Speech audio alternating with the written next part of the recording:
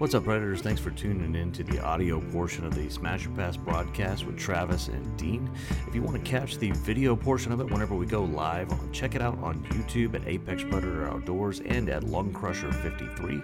Whenever we go live there, you can comment and be part of the show live. Comment and talk to our guests and be a part of the show. So if you want to check it out, again, go check it out at Apex Predator Outdoors or Lung Crusher 53 at YouTube. And be part of the show. And also, guys, go ahead and subscribe and like and hit that little notification bell so you can be reminded whenever we post new episodes of the show. And also subscribe to the feed here wherever you're listening to it so you can make sure that you never miss a new episode. Thanks, Predators, and as always, keep defying the odds. Probably a good background, but Sure. We'll figure this out. Yeah, we're good, man. We're good. Yeah. All right, what is going on, Predators? It is Travis and Dean here. We are with Mr. Chris here from the C&E Custom Outdoors Equipment. So we're going to talk to these guys today, or this guy here. Unfortunately, his cohort elves couldn't make it, the E in C&E, but we got C here.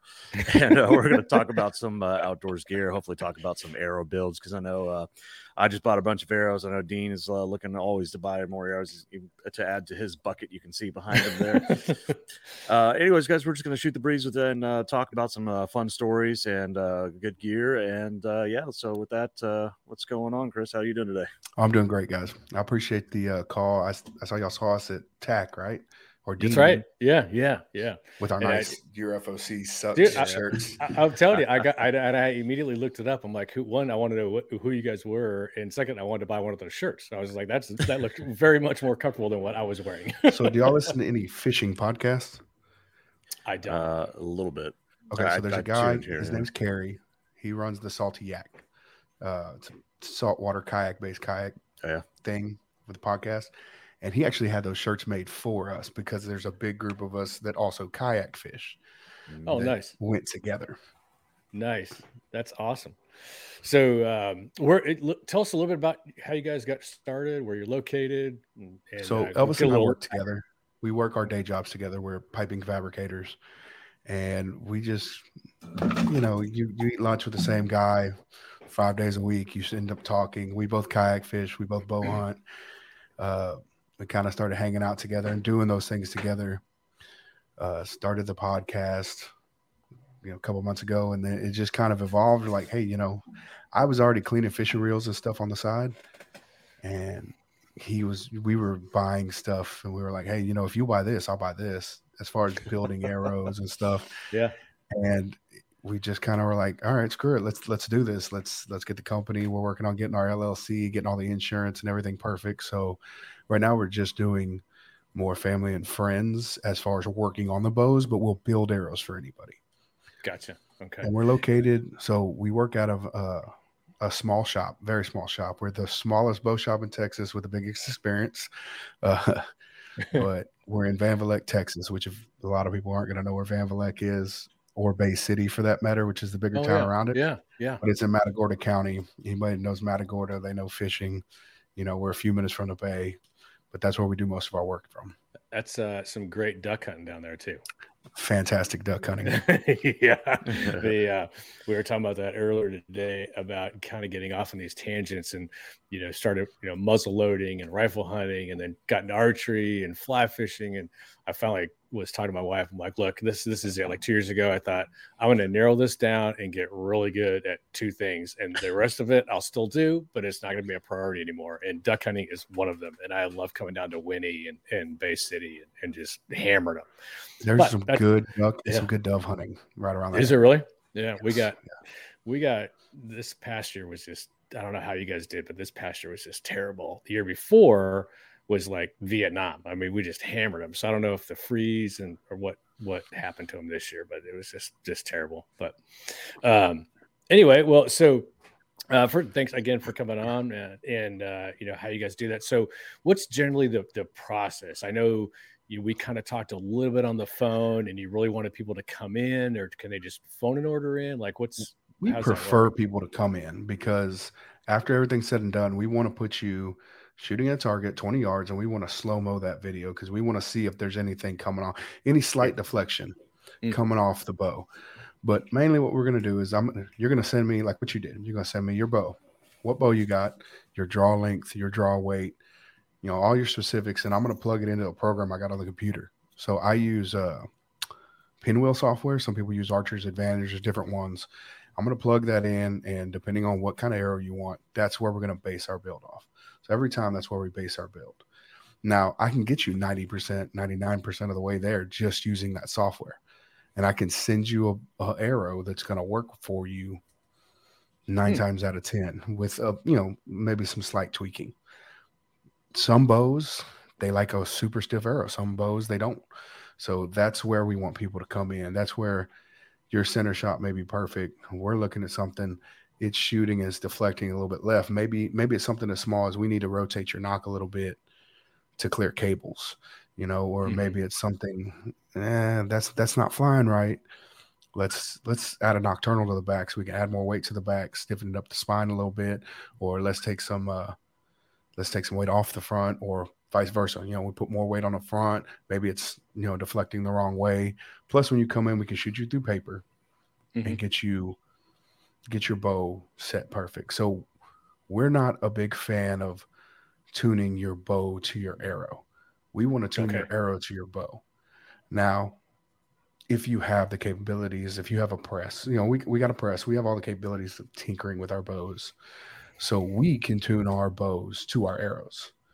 But most people, most guys don't have that ability. So we send you an arrow that's going to be tuned to you and your bow.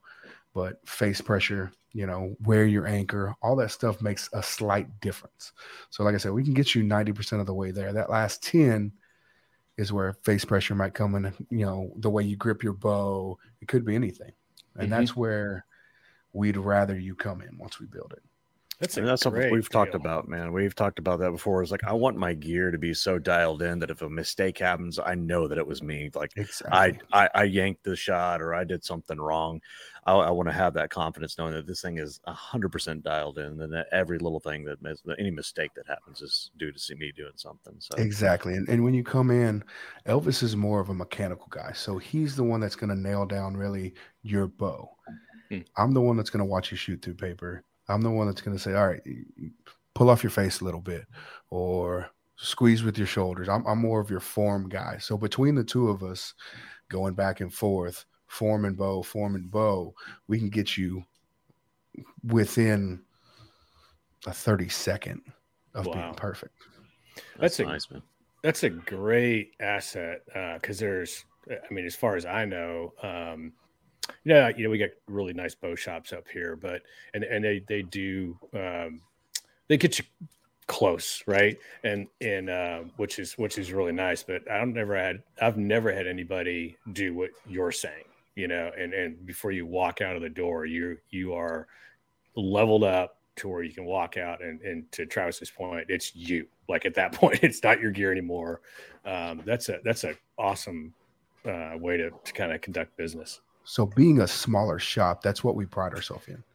We pride you walking out knowing 100% you and your bow are in tune together. That bow is tuned to you, because that's other things too. We're not just going to check your timing. We're going to check everything, right? And sometimes you may need your bottom cam to fire off a little faster than your top cam. That may be how you shoot. That may be how the bow acts, right? Those little things. That's why we say the biggest experience, littlest shop, biggest experience, is because when you walk out, we want you to 100% say, if I have a problem with this bow, I'm just coming back.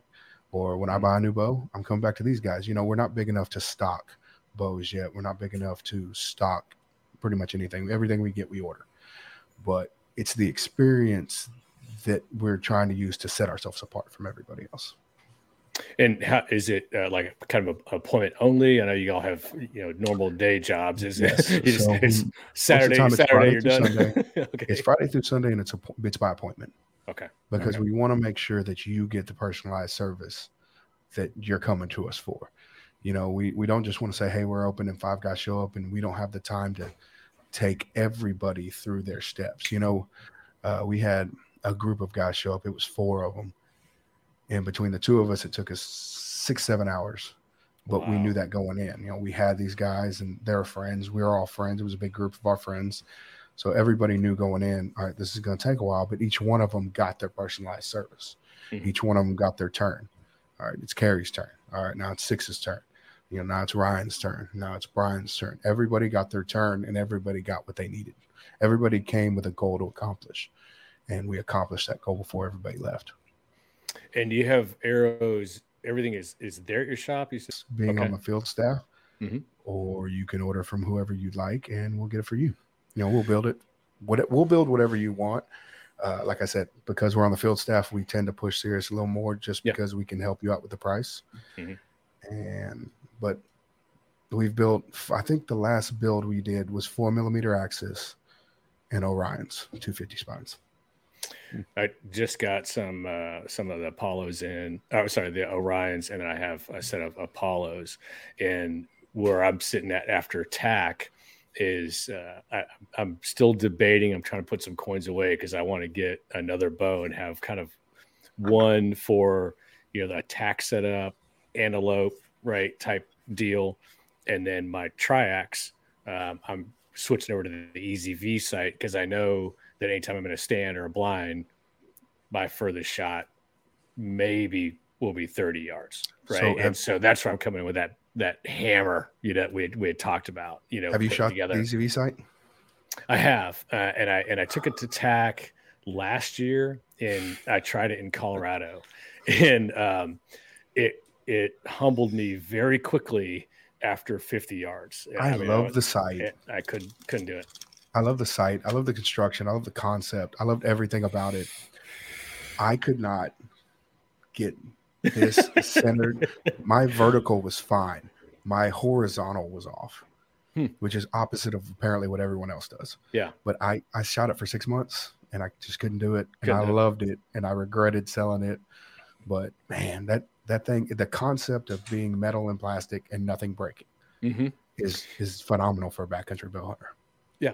And I like it, the fact that there's no ranging. I think that was cool. Anybody has target panic, I can 100% see how that could take care of that for you.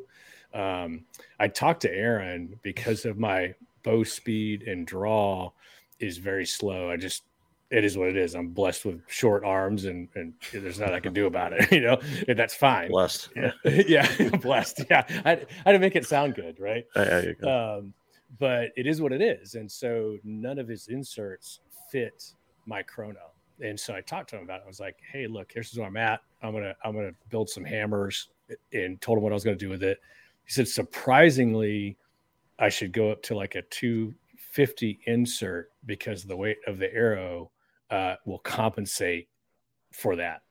And so I need to switch it out for that 250 and go out and try and see, if that's legit or not. Cause I do want to keep that set up for, again, like pigs, whitetail, anything close range, and then get another one that's for a distance tack or antelope, elk, whatever shot. So I'm going to ask you a question about that. Yeah. Why are you going lighter for antelope? I understand tack, but why antelope? Why are you going lighter for an animal?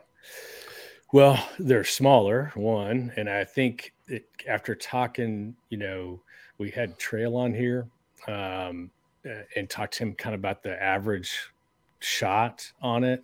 And I think what he'd say, Travis, like 40 or 50 yards was kind of an average shot. And that's for him.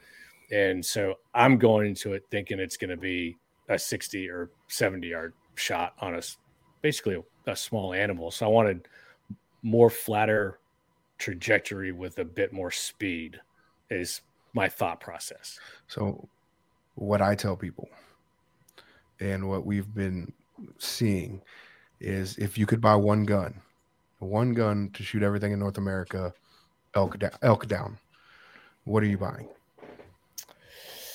Probably 30-06, I guess, So why are you building a 30-06 arrow for everything and a 223 for antelope? I don't know. Like I said, in my head, it just makes more sense to have a more flatter distance trajectory.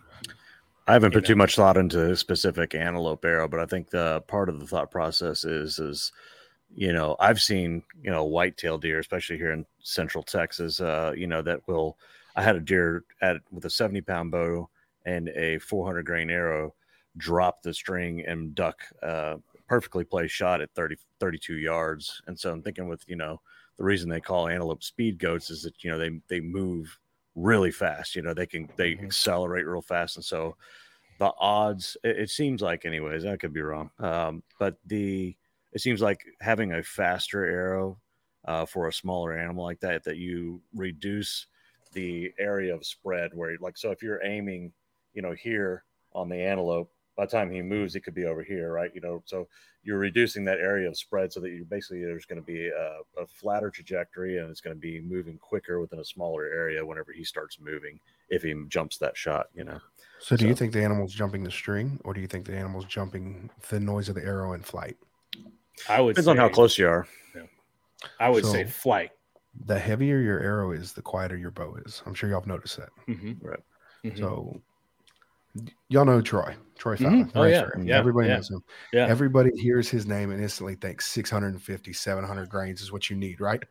Troy has a video out there. And then when he did an interview with us, he mentioned it again. 550 grains. Between 500 and 550 grains is kind of the sweet spot where you still get good trajectory, but you have the weight to shoot anything. So I shoot 550 grains. I pull 75 pounds and 30 inches, and I shoot right at 550. I got 20% FOC. That arrow's never not gone through anything.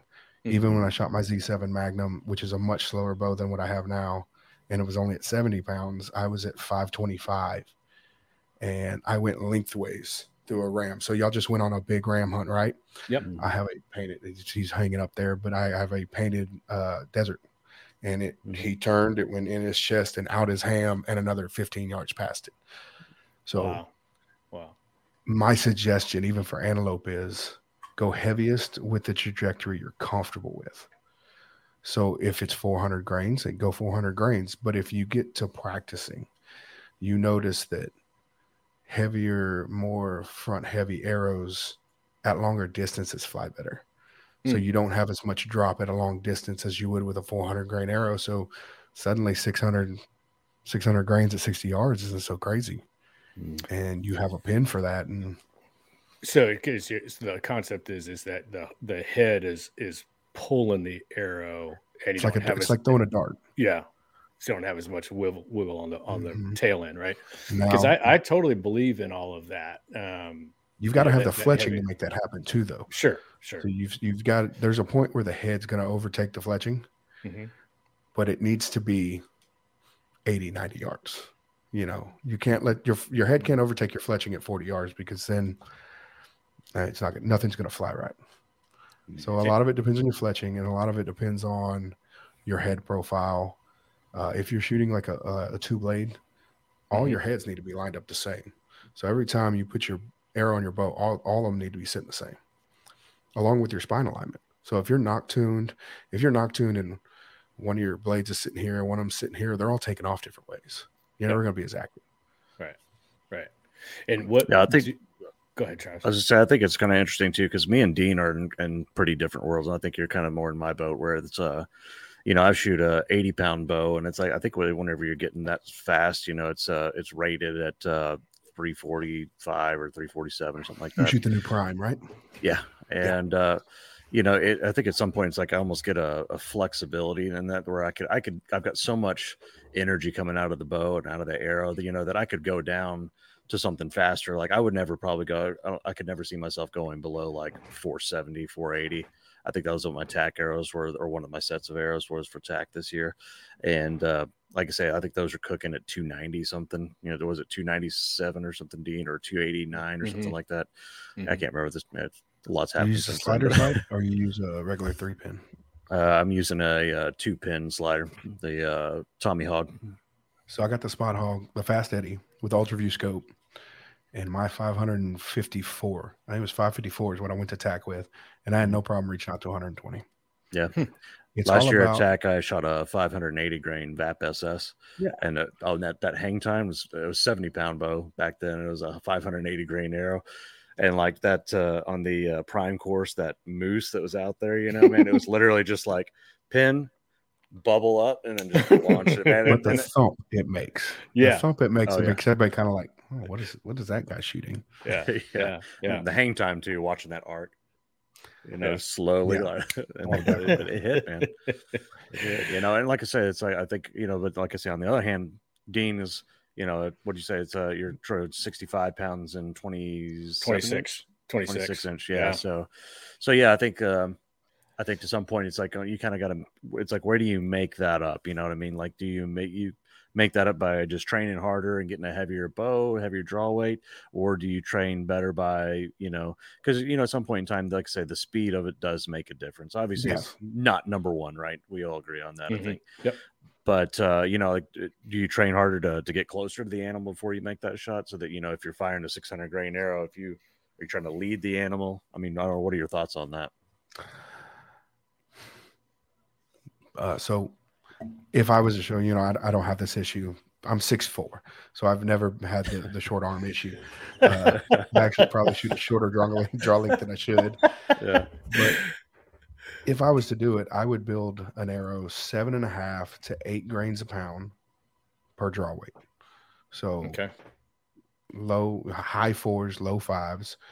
And if I was like you, where I had a shorter draw length, obviously I'm not going to have the power. I would go with something like a 3-blade, like a 3-blade VPA, or maybe even a 2-blade, like an iron wheel. I don't know if I'd have to go single bevel necessarily with like an antelope, but I would definitely want to go. I like 4 blades myself, but I'm not a fan of the tooth of the arrow. We had some deflection issues with them. Yeah. Where it hit bone. Y'all have some of those too, huh? Yeah. Yep. So we actually are gonna go hopefully the first week of June on a pay count, because that's one of them I want to try. So we talked fly phenomenal. I shot them last year out to 95 yards, and they were grouping, I think, 3 inches below my field tips, which makes sense. Yep.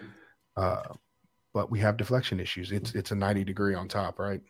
Yeah, it's 290 degrees on top. So if you're not hitting perfectly, it has deflection issues, which for us, we're picky.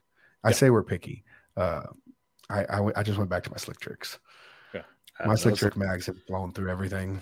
Slick tricks were the very first ones I ever shot. So I shot slick tricks, and then I went to some Muzzy MX3s after that, like when I first started bow hunting. Yeah. So, and they work. That's what I would say. I would say go as heavy as your trajectory, but I'd go as heavy as an acceptable trajectory. So if at 500 grains you have an acceptable trajectory, go 500 grains. If it's not acceptable to you, back it off. But I would make sure you have a good fixed head, something longer, and especially being a slower draw weight or a lower draw length, I would have something longer, like a VPA 3-blade. Something longer, something fixed, something that has a little more mechanical advantage, not necessarily the tooth of the arrow, but like I said, the VPA. What do you think about Troy's new 200 grain broadhead? What do you think about that? The 3-blade? Yeah. So if I get drawn for Nile Guy this year, I'm going to be running it on the front of a 740 grain arrow. Nice. I already got the build ready. Nice. Yeah, it's just one of those things. I'm not a big fan of mechanicals, and I know some people use mechanicals for antelope, and it's really in my head. I want to eliminate any variable possible and of them not opening or whatever. I don't know. I'm sure they all work, but I just try to eliminate any variables in my own brain before I go. And I just don't want that hanging in my head. Like, is it really going to open? Is it not going to open? I don't know. So I'm a fixed blade guy. I do have iron wheels. I picked up some day 6s. I just wanted to try those. And of course, tooth of the arrow. And I've been thinking about getting a single bevel. And for whatever reason, when I got Troy's test kit, my bow liked 125 up front. And so I wanted to get a 125 single bevel and play with one of those too, whenever I find one that I like. So while I'm a proponent of heavier arrows and lots of structural integrity, I do think mechanicals have their place. I did a full-blown Ashby build. It was 656 grains, like 24% FOC. Shot now that Z7 Magnum, and I had a 150 grain Schwacker. It was a 3-inch cut. It was massive. And I shot it at a deer at 20 yards to see what it would do. And it was like a hatchet wound through there, man. So you're close to here. You know what Bar X is. I do a little hunting at Bar X every now and then. And nice. Excuse me.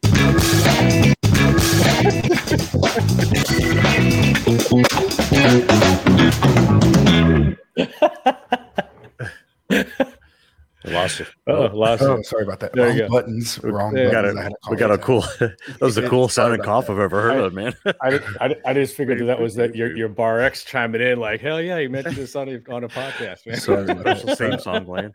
But yeah, so it's basically a country neighborhood where you can hunt deer with a bow. Everybody sits on an acre or more, and I mean, a good, well-placed mechanical has its place because that thing is going to hemorrhage before it gets to your neighbors in 300 yards. Yeah. So I do think they have their place, especially if you're going to do a longer distance shot on something like an antelope and you have the ability. Not being a short draw guy, I probably wouldn't do it. But, you know, if you shooting 80 pounds decided to shoot a sever at 60, 70 yards, I mean, it's going to fly better. Yeah, you know, I'm not 100% against mechanicals, but my thing is that if I'm going to have something with deploying blades on it, they've got to be stout. Because I mean, I've shot a couple of mechanicals in time, and I've had both of them that I shot break off inside an animal, and it was one of them was a Rage Trypan, and then the other one was the Spitfire. It was the NAP Spitfire double cross. And pieces breaking off of them and stuff. And that's why I started going more towards the single bevel, you know, or even just, you know, I've got a couple of fixed heads. I shot that Ram with the ATAC from Trophy Taker. And like I said, great, you know, the great broadheads and everything. My problem is like I said, if I'm going to use a mechanical broadhead, I want it to have really stout blades on it, you know. You know, the only mechanical I really use now is a sever. Yeah. The sever titanium. Yeah. I need to order some of those. It was also another thing I heard on your podcast. You talked about their targets too. It is a great target. Is it? It's expensive. You can occasionally find them on Blim. I just got a Morel, one of the dice high rollers, so I'm seeing kind of how they compare. But being is that the sever is a rectangle, you can put the long side towards you and get less penetration. And they work well with broadheads. The only thing I've ever blown through it is we consistently hit the center, and I put a single bevel and it blew right through it. But that's been one out of hundreds of shots. Gotcha. That the arrow's actually gone completely through. Now I've run to the fletching a couple times. Yeah. So, but overall, it's a good target. I've got some those crafted archery arrow one broadheads, man, and do those things like it's a pretty wicked bevel on there, man. It's a single bevel, but I was going all the way through the target. There was actually kind of a pain in the ass to get out of the target because like it twisted all the way through the target, you know, which is a mean ass wound channel. But then trying to get them out, I'm like pull. Yeah, sometimes it's better just to unscrew the broadhead and pull the shaft out. Well, it made it far enough into the target that I just pushed it through the other way, screwed it off, and then pulled the arrow out. So yeah. So do y'all clock your arrows? Have you clocked your bows? I thought about doing it. I watched a lot of videos and stuff on it because I don't have a whole lot of experience with it. And my ultimate conclusion is that I think it was Paige Pierce made a really good video on it. She showed that out of, I think it was 2 different bows, she had the same bow shoot an arrow 2 different ways. So it can clock left and right out of the same bow. So it's kind of one of those things, like if you really want to go through all that trouble, like, hey man, that's your kind of thing. But I think if I can get arrow leaving the bow good, if I can get the arrow flying through the air good, that like, you know, I think that the fletchings, if the good fletching on there, especially if you're using a helical, it's going to overcome any kind of minor turn that the bow could put in that arrow from the string being twisted a certain direction. That's what I've kind of seen. So we've done it. We've clocked both our bows. We did it more because we need to be able to tell people, you know, oh, this is the effect that we had on our bows. You know, if somebody comes in and asks us, well, should I clock my arrows? I'm not going to tell you yes or no. I'm going to tell you that I did mine, and it seems, and it may just be a placebo effect, that at 20 yards, I had tighter groups. Past 20, it didn't really matter. But at 20, it seemed, and that's, I mean, we're in Texas, right? That's the majority of our shots. Yep.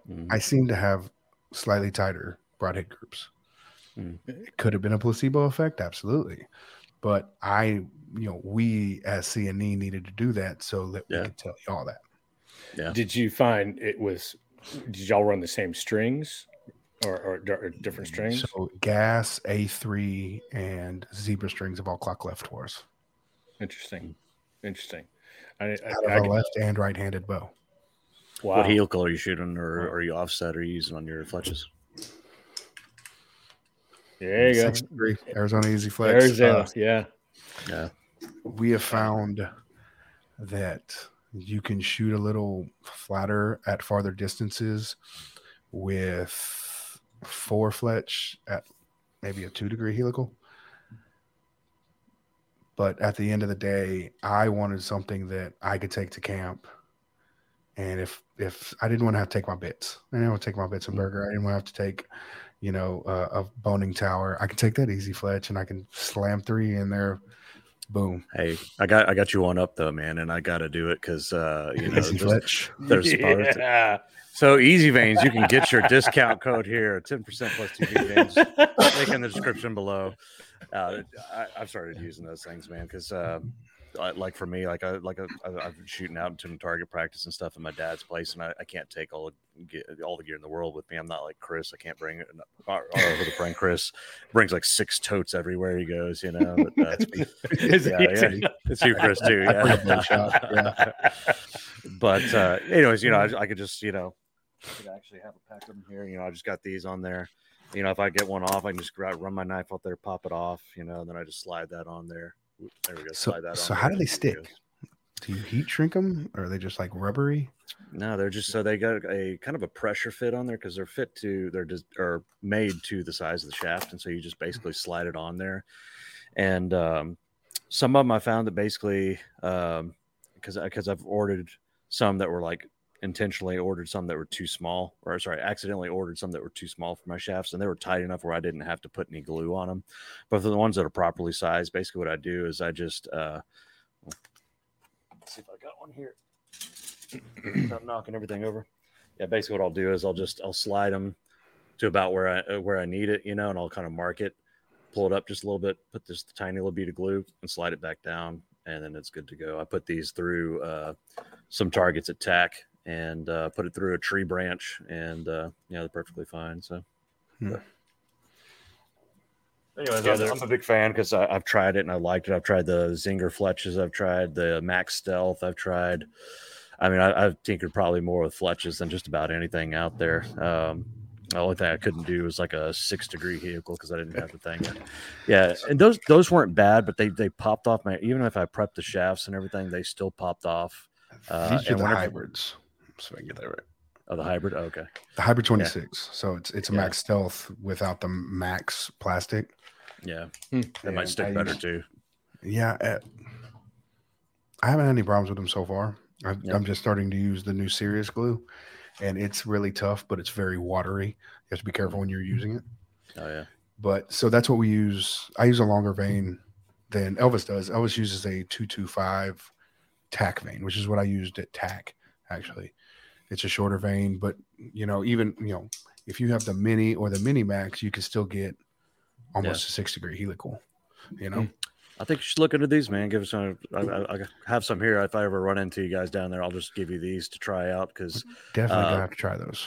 These with the whole entire thing weighs 16 grains, 16, 20 grains, depending on you get a 3 fletch or a 4 fletch. So each of the I know the Max Stealth, because I just remember those numbers. They're like 4.5, 5 grains a piece, I think, on the. No, sorry, they're 9 a piece. Nine. Okay, I'm sorry. I'm thinking about the boning was the heat veins. I was saying they're about like 6. Then, like I say, those are 9 a piece. So, like I say, being like 16 to 20 grains for the whole thing, and basically having a wrap on there. I mean, can you get those in different weights?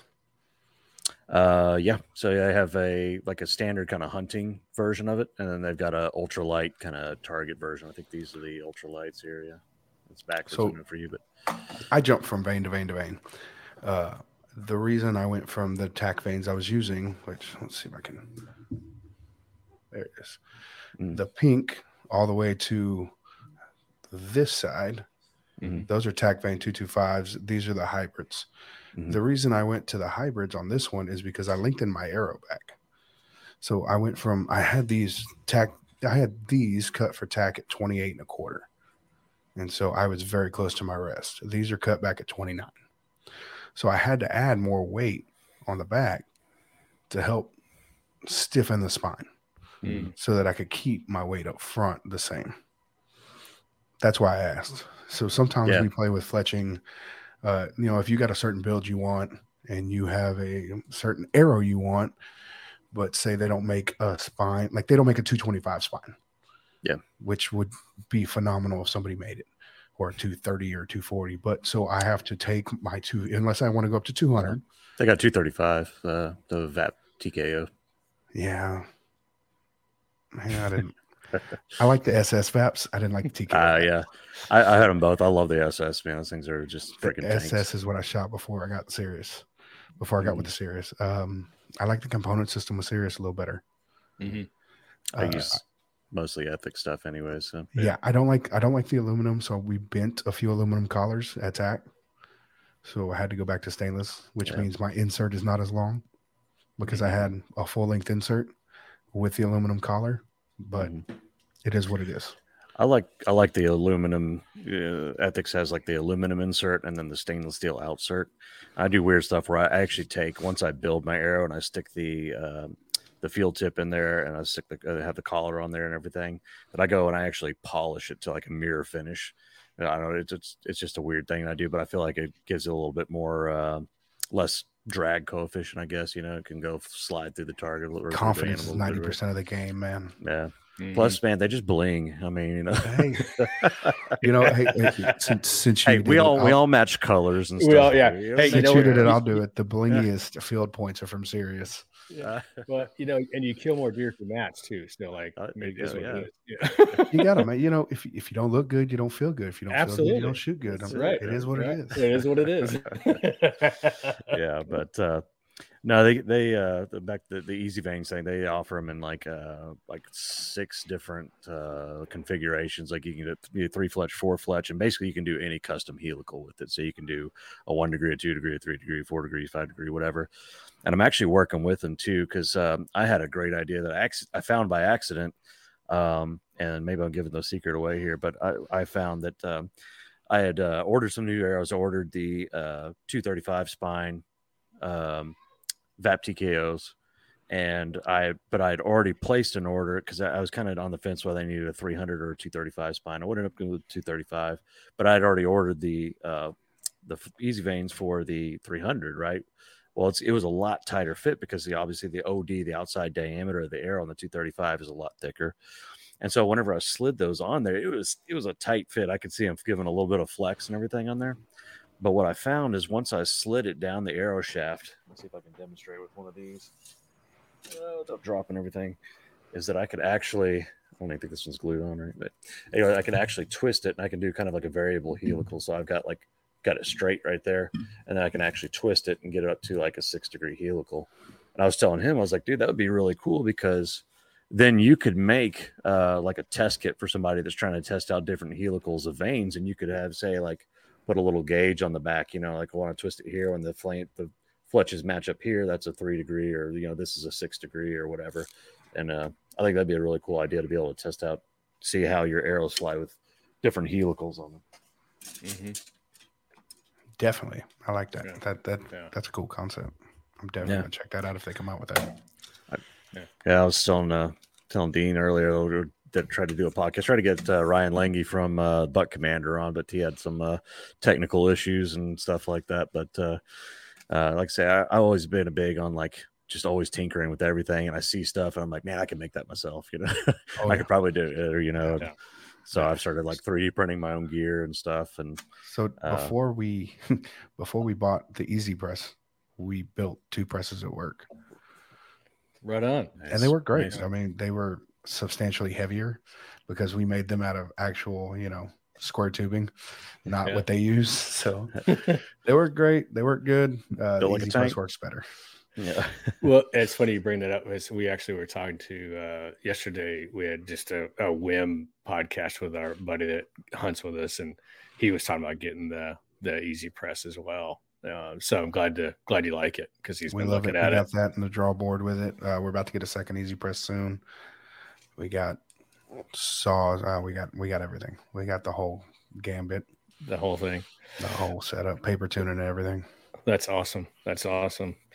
Well, I definitely want to come down. I'll call you and get some time and of course, swing man, down. just come on down. I think that'd be fantastic. It'd be a great experience. It'd be great to meet you guys, and so I'm definitely in. So on to your elks. You're going 2023. Where are you guys going? Originally, it was going to be Colorado. Okay. The more we kind of look at it, a buddy of ours, Joel Smith, he came down to the shop. We were working on his bow, and he was like, "Man, do you want to go bull hunting or do you want elk meat?" And I was like, I'm large. I want to eat. He said, "Go to Utah, get a cow spike tag, and go to town." He said, "There's less people." So we've been really looking hard at Utah lately. So it may be Utah. Okay. We've been the last couple of years.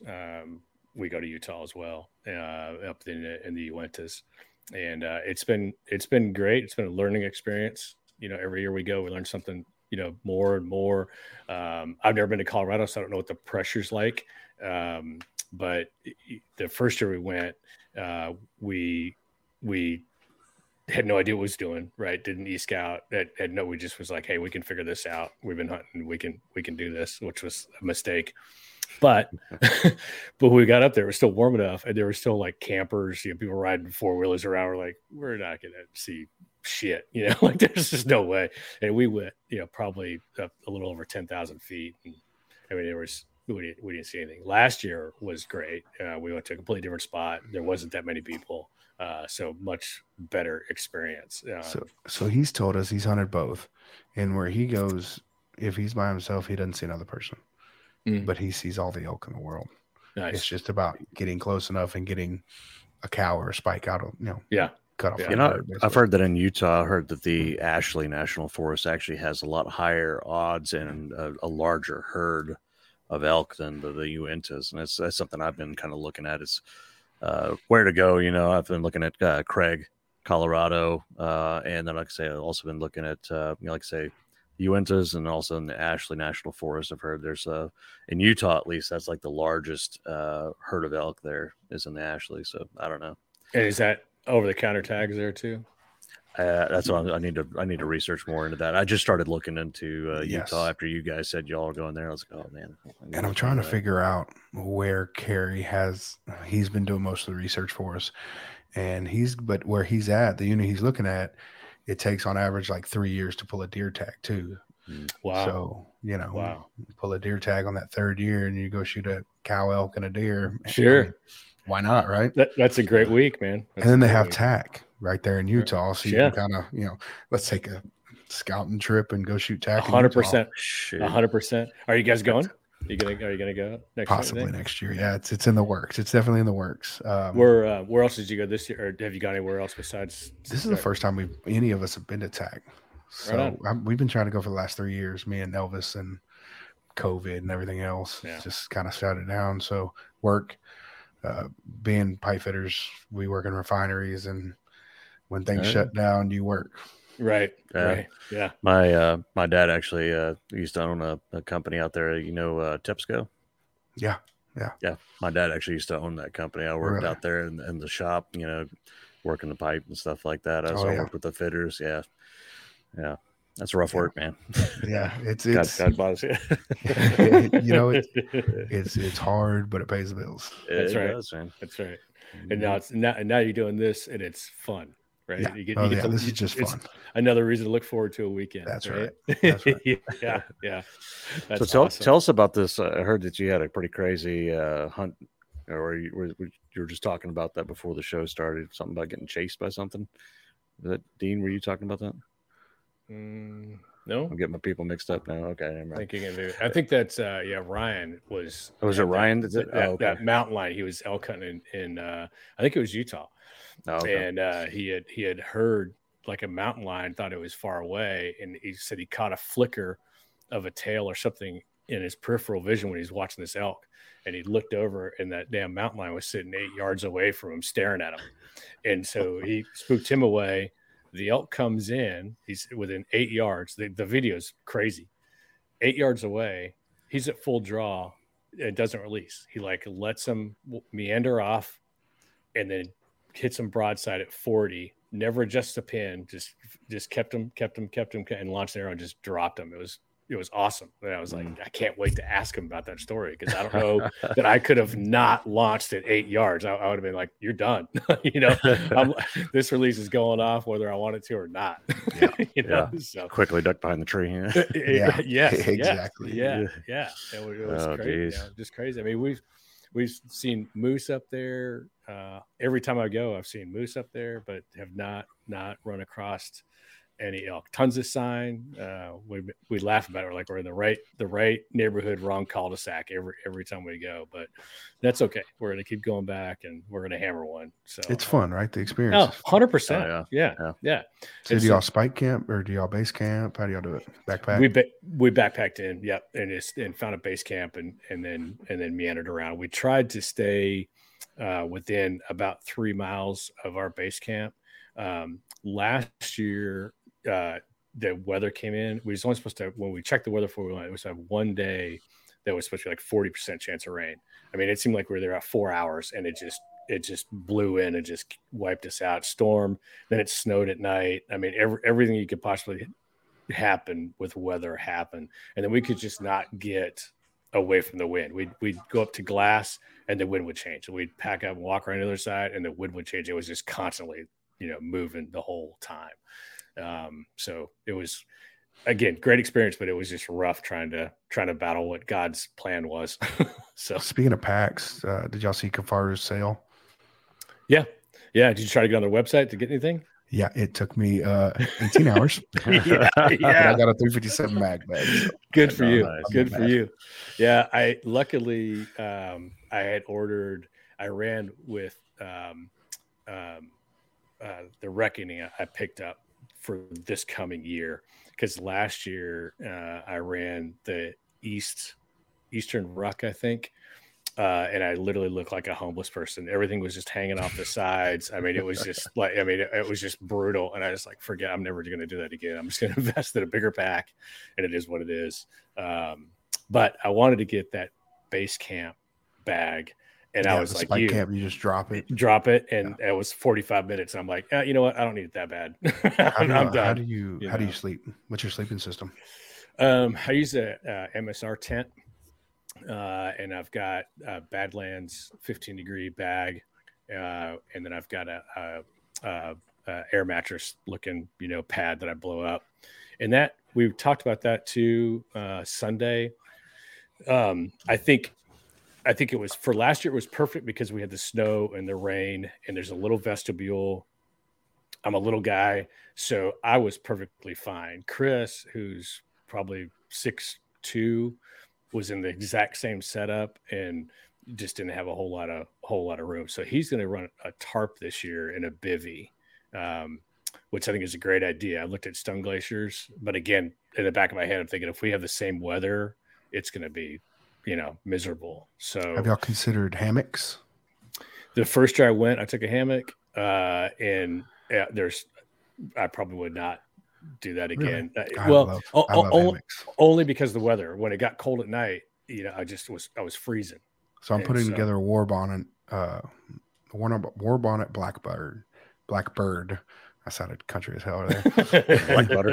Blackbird, but with a Yeti quilt underneath. Okay. So if it gets cold, Elvis keeps calling me a bearito.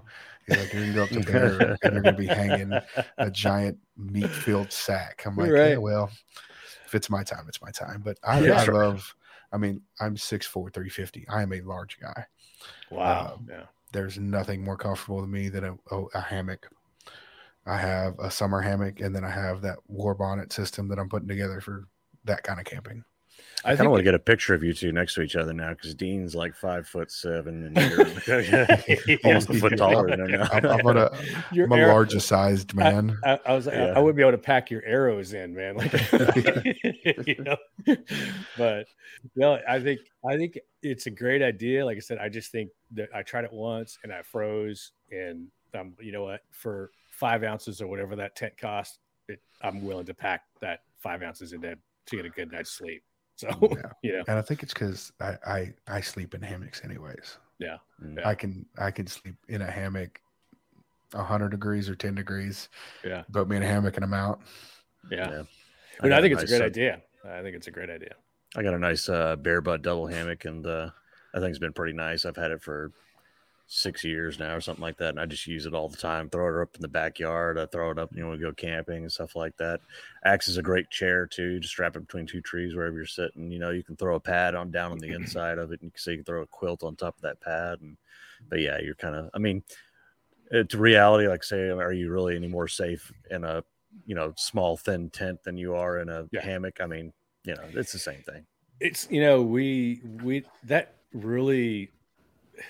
we didn't even consider any of that stuff. I think where we were at, I think they even had a sighting of a black bear. We didn't even care about the black bears, to be honest with you. Our bigger concern was mountain lions. And the more we thought about it, we're like, man, we're 3 grown men. I mean, unless we get split up or something weird happens, it really never crossed our mind. But as a joke, when it did thunderstorm and just blew in on us, we put all the food in one of our buddies' tents because he's the only one that had a pistol with him. So we're like, at least we've got time to run away while you're shooting this cat. So you don't carry even when you hunt in Texas? No. I mean, I think we went pig hunting. You lost your audio, Travis. We went pig hunting, and we did have a shotgun with slugs in it, I think, as a backup. But for the most part, we just had our bows, and that was it. So yeah, I used to carry a 357 with me on the side, but it became one of those things where it's like, depending on what property I'm on, even like I say public land and stuff like that, I don't know. I don't really. I have a Glock 29, the little compact 10 millimeter. Mm-hmm. It's small enough to where I don't mind packing it. Mm-hmm. It's security for me. It's like a nice little security blanket. Well, it's 6'4" and 350 pounds. You can't even feel that thing. Yeah. I can hide a full size 1911. It's like your wallet. Yeah, that little block ain't nothing. Right. It's like a Swiss Army knife, Yeah. I've been known to hide some large items on my body. That's awesome. Yeah. No, I thought for a long time I wanted to get a 10 mil intake with me, but we fly up there just because of work and time constraints. I'm like, that's just one more thing I got to worry about. And what? That's tough. My buddy lives there. He's got his. So, like I said, that's out of sight, out of mind. I'll deal with it if it happens. And but we never had any issues. I think Utah has reciprocity laws with Texas, doesn't it? I think so. Yeah. It wouldn't be a big deal, but like I said, just the whole, TSA and blah blah blah. I don't want to. I just don't want to mess with it. Yeah. I got some arrows coming in soon, Chris. I'm gonna have to bring them down to you. I started testing out again. I'm always tinkering with stuff, and Crafted Archery started selling arrows. I need to find out from the guy, Daniel Craft, out there in Australia. I want to find out, who makes the arrows for him or what the process is or whatever. But they look pretty good, pretty cheap carbon shafts. They're still, I think, like 0.003 or 0.001 straightness, and he's sending me a bunch of stuff. So I'm going to bring that. I'm going to bring my all my gear out to you. I have to get you to build these things for me. Show me the process. So this, I just sent you that in the studio chat. I don't know if you can share that to the screen. Yeah. Let's see. That code will give anybody shopping at Sirius, with the exception of Ranch Fairy Stuff and Tough Heads, that'll give you 10% discount. Oh, nice. Thanks, man. So that's part of the Field Staff family and friends code. So I got you one while we got you on the phone. We were having this discussion at TAC, and because we all tinker and build our own stuff. Oh, yeah. What is your thought on hot melt, cold melt, Cirrus epoxy, Gorilla Glue for your insert. Like, where do you sit Bob in Smith. that realm? I think hot melt is great for target arrows, target bows. You're going to want to always tinker within 5 to 10 grains on those target bows. If you're tinkering, period, if you're just testing, like you're doing the Ranch Fairy test kit, hot melt is a great tool for that, because you can pull, boom, boom, boom, boom, boom. I just got the serious epoxy and the Fletchcrete with the little field staff kit. It's the first time I've used their glue. So I've been an AAE, Max Bond, and Max Insert guy. That serious archery stuff's tough. The Fletchcrete is very watery. It's something like I've never used before. They give you like a Q-tip, basically. And you dip the Q-tip in there. It's water. And you run along the vein and don't let it get on you. And don't leave it very long in the clamp. That stuff sets quick and it sets tough. It's been pretty tough so far. I say for the times that you do get it on you, they've got this that stuff that Bob Smith Industries makes a good debonder. You can literally just spray it on your fingers. Yeah, I'm gonna need some of that. From experience. Yeah, I'm gonna need some of that right away. Yeah, look at the debonder; it's great stuff. Man. It smells like a dead cat, but yeah.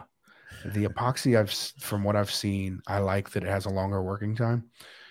Yeah, you probably got 30 minutes to where you can still kind of twist your insert as far as tuning it. Because once we put an insert in, if there's any kind of out hanging out, not like a 246, you have a little bit hanging out of a standard insert.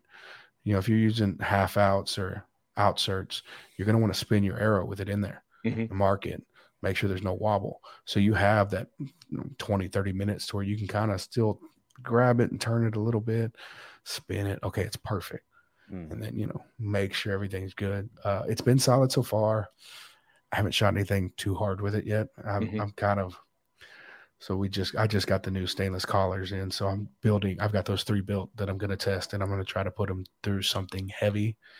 I don't know necessarily what yet. I'm not a big fan of shooting cinder blocks because I don't hunt cinder blocks. Right. So like a tree maybe, because I occasionally miss and hunt trees. Yeah. But that's about all I'll shoot. So we'll see how it does. If I can't pull it out, that was the one thing with the Max Impact. If I really got down on it, again, big guy, right? So if I grab it and yank with all my weight, I've got a lot of weight behind me, I could sometimes pull the insert out. I didn't like that. Gotcha. But that was the best glue I'd seen so far. So right now it's working pretty good. But other than that, we're at Dean's place there. I know we're shooting some arrows, and I was testing different hot melts and everything. I had like 4 different types of hot melt, and one of the ones I was trying was the blue cool melt that they make, that Boning makes. And I lost 2 Ethics Archery inserts inside of his bag targets from that. So they are not all created equul for sure, man. Yeah. And knowing that there's. Yeah, don't tell them I cut that bag open, and so they're in my kit. It's $40 for those 2 things. Right. They're on eBay as we speak. Yeah, but like I said, it's cool knowing that there's an epoxy that has that long of a set time, because that's always been my complaint. It's like, well, I have no way to tinker now. It's like it's set, it's done. Sorry, I'll go get the drill bit, throw it in there, and try to knock it out. Oh yeah. So it's a 2-part epoxy. So you squirt it out and you mix it up a little bit, and you've got a little bit of set time. Yeah. It smells like going into a woman's place, getting their hair done.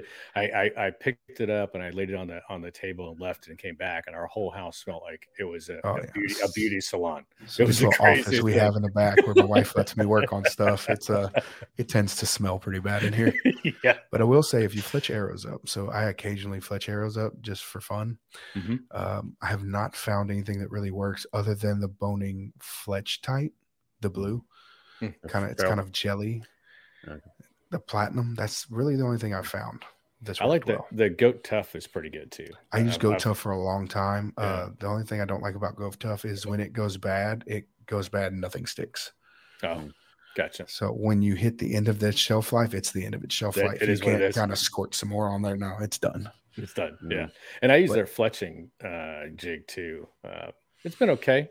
It's been okay. I've heard nothing but great things about the Arizona. I do not have one of those, but I got the Boning, and I've got a Boning one. I got the Arizona. I got the couple of the Easy Fletch there, and everybody likes these. And you can see mine's white, right? From glue.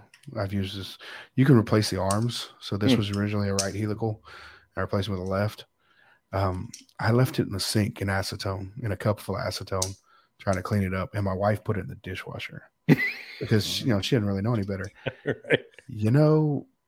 I might start putting this thing in the dishwasher more often because the glue turned white and it was brittle, and I just ran a fingernail and it was clean. And I was like, hey, nice. You may have come up with an idea there. Perfect. Yeah. Nice. Yeah, that's great. All right. Well, I got to wrap it up, guys. But man, I appreciate you coming on, Chris. We'll have to do this again sometime. And, yeah, man, it was certainly fun. Yeah, man. And like I said, I appreciate you being here. And like I said, I'll definitely be coming and seeing you to get those whenever I get all those aero components in. I'll come see you to get it all built up, man. We'll schedule that time. I'll give you a call too. I'll give you a call and tee something up way before August, because I'd love to get a set to take on me out there. So definitely, that's my number on the email, so y'all can just call me whenever. Shoot me a text. We're going to be doing an interview within the next week or so with A3 archery strings. So he mentioned something about saying maybe a discount or something for the listeners. So y'all may want to tune in for there. And we're going to be talking to Sirius later this week.